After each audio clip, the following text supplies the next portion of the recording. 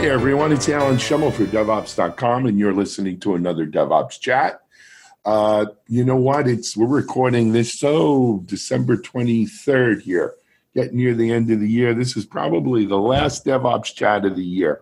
So what a great way to end our year of a fantastic DevOps chat with Raphael Swery, president, co-founder of WalkMe. Raphael, welcome to DevOps Chats.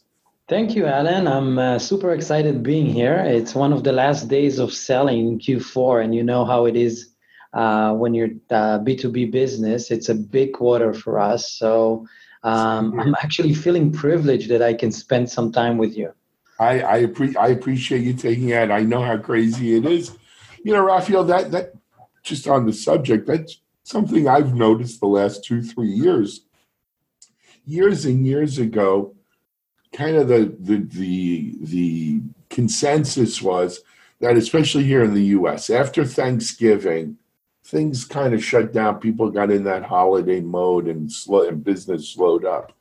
But I don't know whether it's because we live in a more global economy now or just things are that different.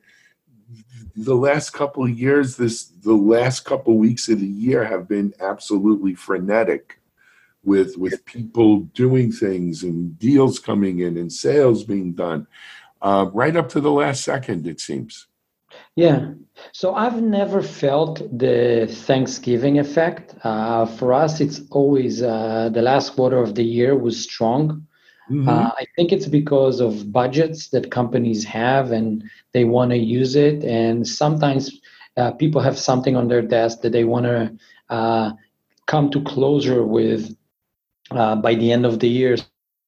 So next year they can start building and start implementing the new software that they bought. So I've never felt it, but I've definitely heard people talking about this phenomena. Yeah. So it might be, as you say, the globalization and everybody's connected all the time. And so we're kind of hooked. I agree. So, but Raphael, the big news is, the big news for WalkMe is you guys have recently announced, what was it, a $90 million round? Yeah, it's a $90 million round. Like it brings the total that we raised to $307 million. Wow.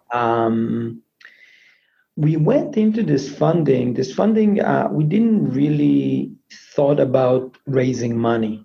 And we started entertaining with the idea because we were very, very well funded before, and we're selling a lot. So we're not a startup that is in a dire need of cash. We weren't in such a situation. We were very lucky there, and we were planning. We had our hopes is to go cash flow positive and start thinking about going public, etc. Now, what is happening is that on one hand, we saw a huge opportunity to grow much faster than what we planned because things were going really, really well with our larger accounts. And on the other hand, there is a lot of uncertainty crippling into the market. So you see some instability in the financial markets. That's overall is not sustainable. But you keep seeing people you start seeing those articles about being writing about the valuations being too high, etc. And second thing, you go into an election year. Now, uncertainty is not good for business. And those two things brought us into the option of possibly raising capital. We didn't plan to raise so much money, but when you are dealing in such valuations and when you're raising money from later stage funds, they have a minimum that below that minimum, they're not interested in the deal, even if the deal is great, just because they can't, from a portfolio management, they got to deploy a lot of money into every company. The minimum for for Vitruvian, which is the fund we selected to work with, was 70 million. And then, we have preempt rights, and which was exercised by our existing investors, which made the round into 90 million. Right. So it's crazy. So, Raphael, as we were talking off mic, we live in a bit of a crazy time. I don't know if it's crazy or it's just the new normal, but we live in a time where large numbers like this are not as unusual as it was when I was doing startups, even 10, 20 years ago. And so, look, first of all, congratulations, right? Because I don't care what anyone says. It's hard raising money, and it's hard raising that kind of money. So obviously you're doing good stuff there. But I think the question for our audience is, okay, so now we have another well-financed startup here, raised $307 million, unicorn valuations. But what does it mean to them? How is this going to change and affect their life, right? When we look at WalkMe, right? Yeah. Digital adoption technology to help bridge the digital skills divide. Yeah. How are you helping people with that? So I want to first start with the unicorn. It's a nickname I don't like. I gotta say, enough. And it's overly inflated. So when I get up in the morning, I'm not worried whether we're a unicorn or not, right? What I'm concerned about is our stakeholders. Our stakeholders are first of all our employees and our customers are in number of one place, and I want to make sure that we're providing a business for them, and we're working in such an environment where we make everything better for everyone. Okay, so this is my concern. My concern is not whether we're a unicorn or not. By the way, speaking about that, I think that TechCrunch, or I think it was TechCrunch, suggested to stop looking at whether you're a unicorn or not, but are you over 100 million in ARR or not? Right. I'm glad to say that we are well over 100 million in ARR. Mm-hmm. So it's not. Now let's talk a little bit about digital adoption. So for us as users, there is a lot of technology available, and we can use technology everywhere. The problem is that the technology is changing very, very fast. And for us as humans, we don't change that fast. The common saying is that when practice makes perfect, but actually practice makes a habit. And changing a habit is something that is very hard to do. You're accustomed to do something in one way, and to change how you do, how you adapt to this change is something that takes very long. So I don't know if you ever moved from a Windows to a Mac machine, or from you've been. So you know that the first few days were painful, right? Mm-hmm. They were painful. They weren't fun. Right? It takes some time until you. So Mac, I don't know what the move you've done, but Mac might be much better than what you had before, or Windows much better than what you had before. But when you make the change, those first few days, weeks are very tiring. You got to focus very hard. Now, but this is a change you wanted to do. Nobody forced you to do this change. You wanted to do it. Now, when you go into an enterprise environment, what is happening is that you are forced by the company to make many, many changes to the way you work, because the company implements a new software, because the company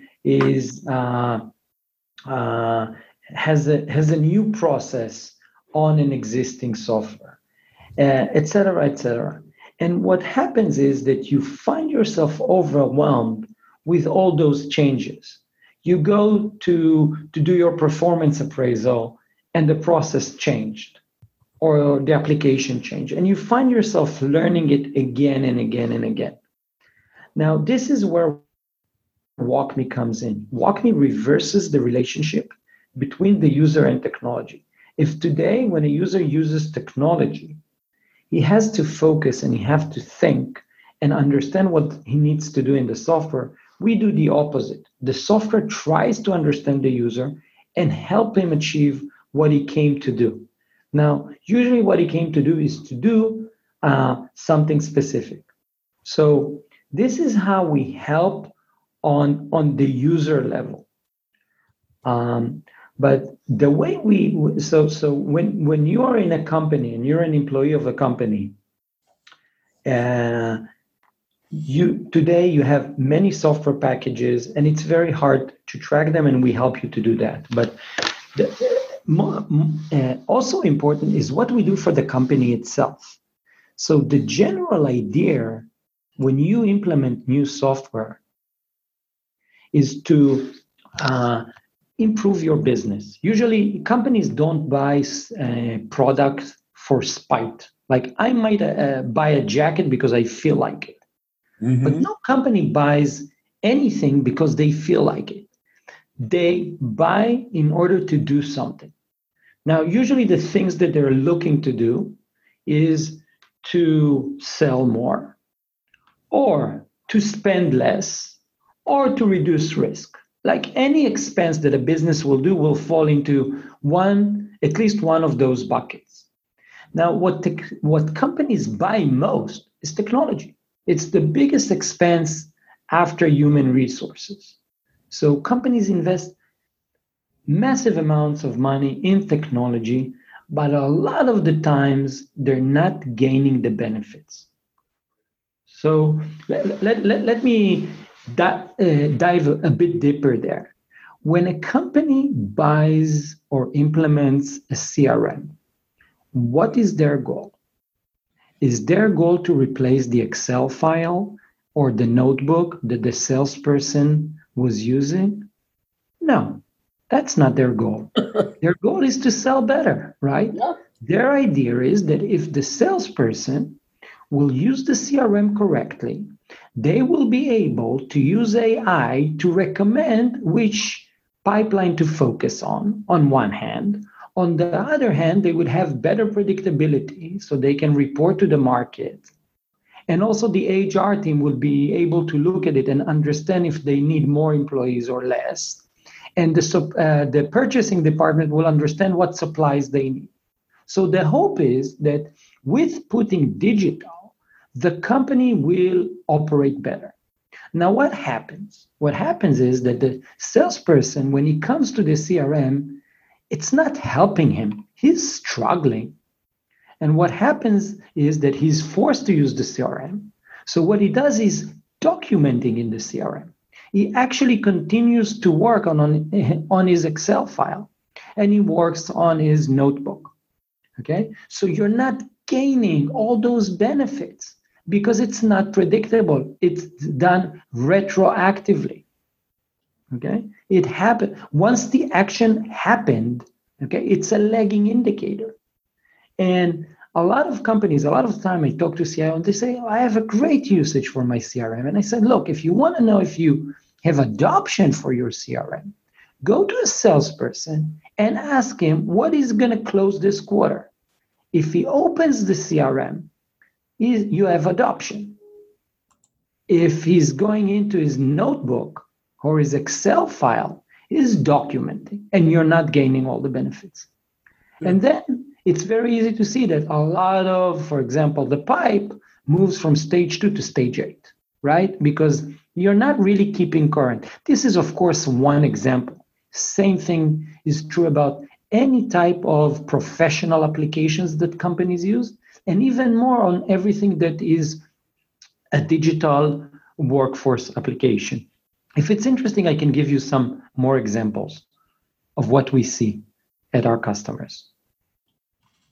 Agreed. You know, I'm sitting here listening to you talk, Raphael, and you can't help but, put your own, how it fits in your. We went through this right here at Media Ops, right? We have a CRM tool, and I'm trying to break the people of using whiteboards and spreadsheets Mm-hmm. And it's just as you describe, right? All Yeah. the reasons, all the motivations, but it's also a process. Yeah. I And think how do you handle this process? so. Sorry. As I've gotten older, I think I've become a better parent and a better supervisor. I Yeah. used to try to force people. I'd Yeah. say, you can't use the spreadsheet. I'd wipe the whiteboard. I want it all in our case, it's HubSpot. I want it all in HubSpot. Yeah. And what I found is, they would pay lip service to me and they would just move the whiteboard out of the way, or they'd have a spreadsheet that they didn't show me. And then it would be like double work, Raphael. So they would do it in a spreadsheet. And then to make me happy, they would kind of transfer that stuff into the CRM layer. But a funny thing happened. As they transferred more and more into the CRM, the CRM became more and more valuable, right? So Mm-hmm. you started having things in there that you couldn't put in just as Yeah. you're talking about. You couldn't put these things in a spreadsheet anymore, right? Because there was more intelligence, if you will, built in there. And so eventually we started using it more. Yeah. But now think about this, about it, with an enterprise that is global and has multi-branches and have a diverse workforce with different digital IQ, and no parent is there to tell them, put it into the Excel sheets and then put it into the CRM. And then you start understanding the problem. Now, I assume that your CRM will stabilize. What is happening a lot of the times, it's not stabilized, it's keep on changing because companies have new processes and then the process change. So for example, you keep learning from your business and you're like, well, if it's 30% discount, you need this approval process versus 15. And now you add another complexity and the salesperson is not able to work, right?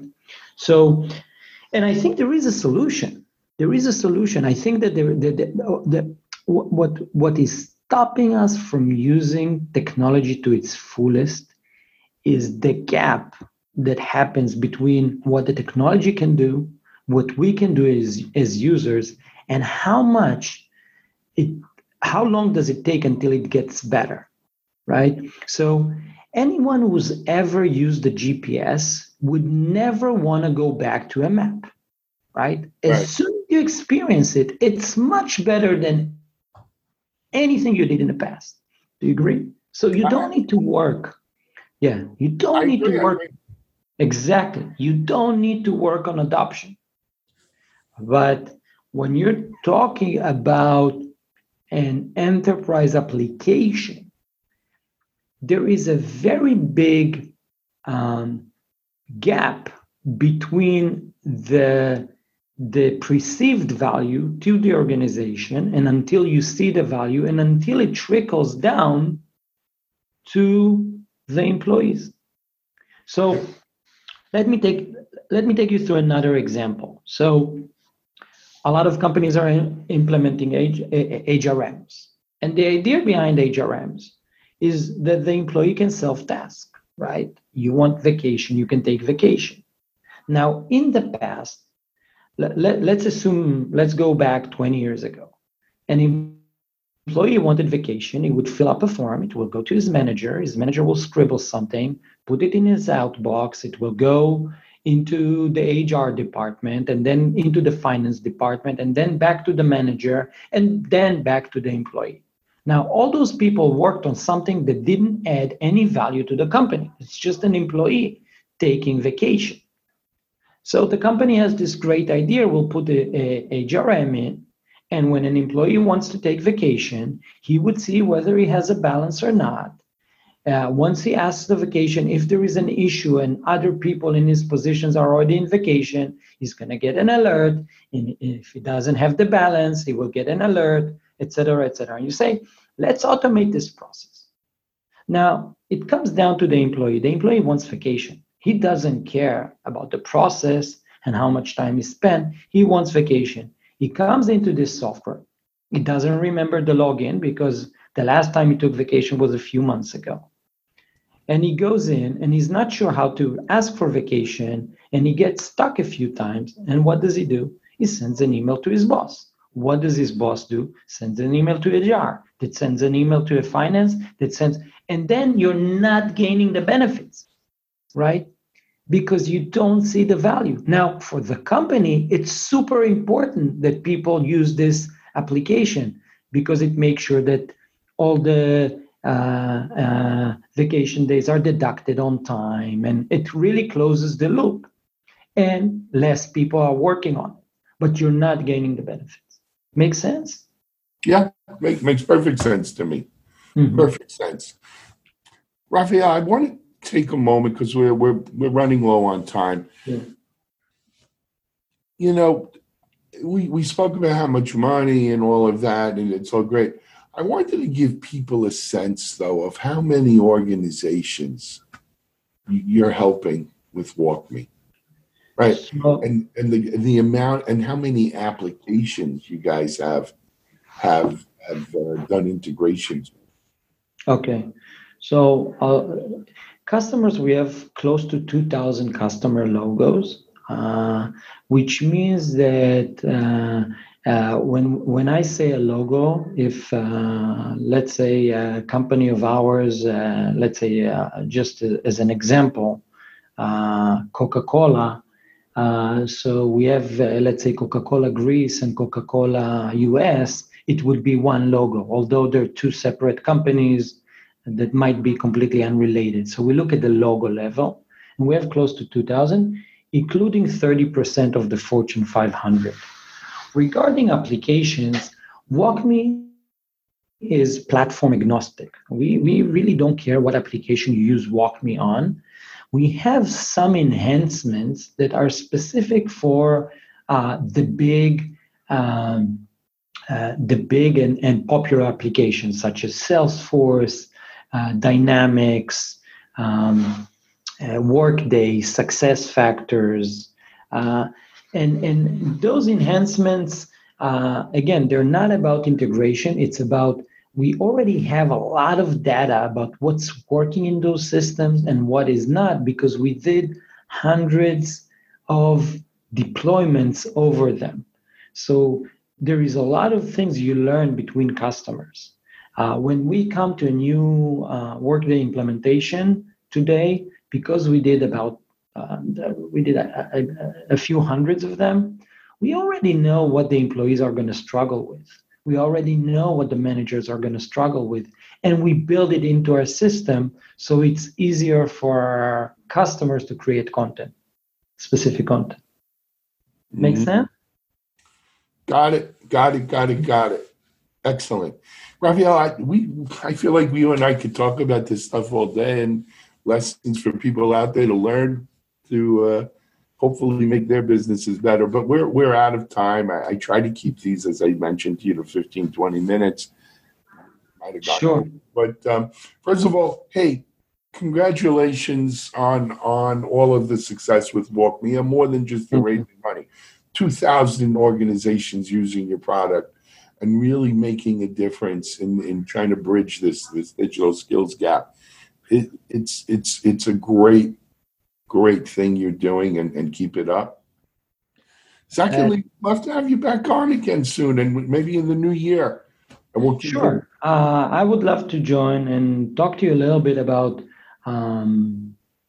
what we do specifically for companies, how we help, and try to give some tips to some organizations that we see and what we learn from there, because we're always humbled by what we learn from our customers. And it's some of the best businesses in the world. And it's really fascinating to see when technology works, the competitive advantages that you're able to gain. Yeah, I agree. You know what? You've got an open invitation, my friend. So when you're ready, you'll reach out to me and we'll continue this. Awesome. I hope Marissa hears that as well. So, Alan, thank you so much. Thank you. I look forward to talking to you again. Okay. Raphael Swery, president and co-founder of WalkMe. This is Alan Schimmel for DevOps.com, and you've just listened to another DevOps chat. Have a happy new year, happy seasons, greetings, Merry Christmas, holidays, Hanukkah, whatever you're celebrating. Enjoy, folks.